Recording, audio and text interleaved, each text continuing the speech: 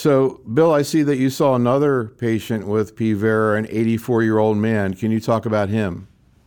Yes, he's a patient who, again, was stable on hydroxyurea, and then approximately 2.5 years ago, or a little bit longer, he began to develop weight loss and substantial splenomegaly.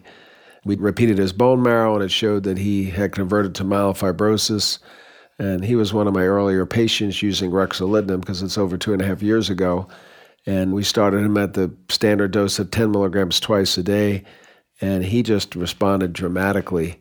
And actually, I asked him to tell Ruben the way he described it to me, how he felt literally a week after treatment. And Ruben, what did he say? He said that it was like delivering a baby, that now he was no longer pregnant.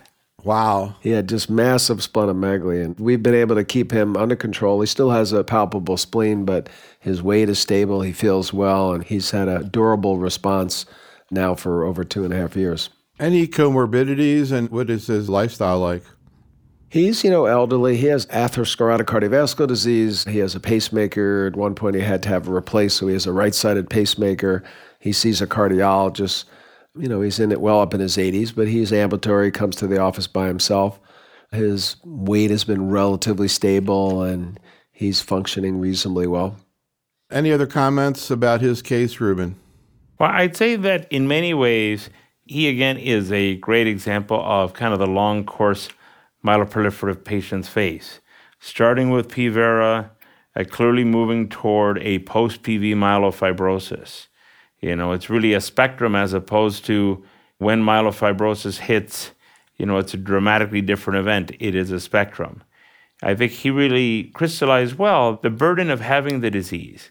I mean, a massive spleen, such as is seen with myelofibrosis, is very much like a full-term pregnancy.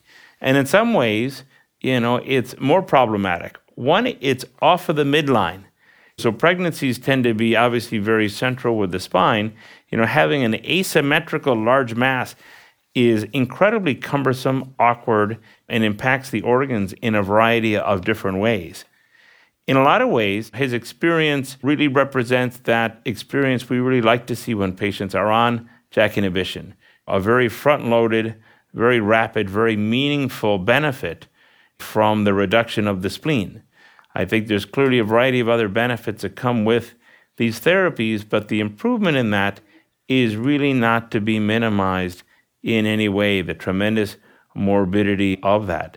So in many ways, he really is a poster child.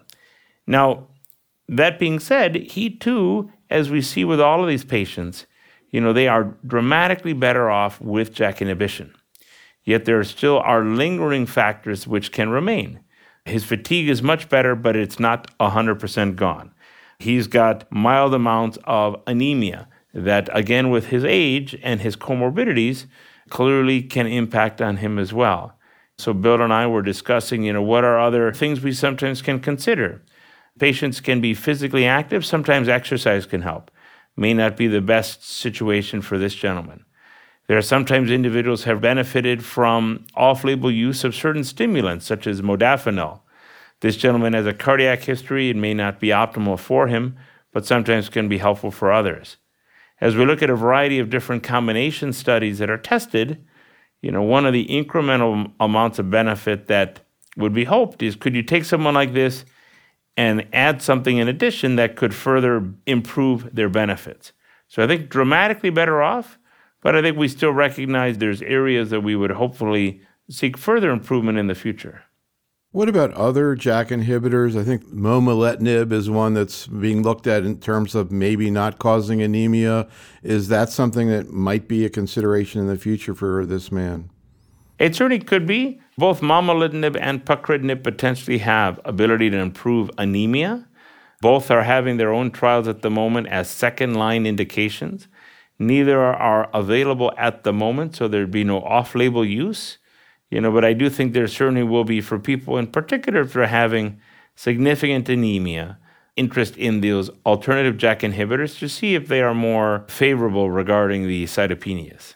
So, Bill, he was actually diagnosed originally with the P. vera in 2006 and was put on hydroxyurea at that point in time. As you look back on his course, because he ended up getting marrowed and started on ruxolitinib, I guess it was not until 2012. In retrospect, if you were following him again, do you think you would have intervened earlier with ruxolitinib?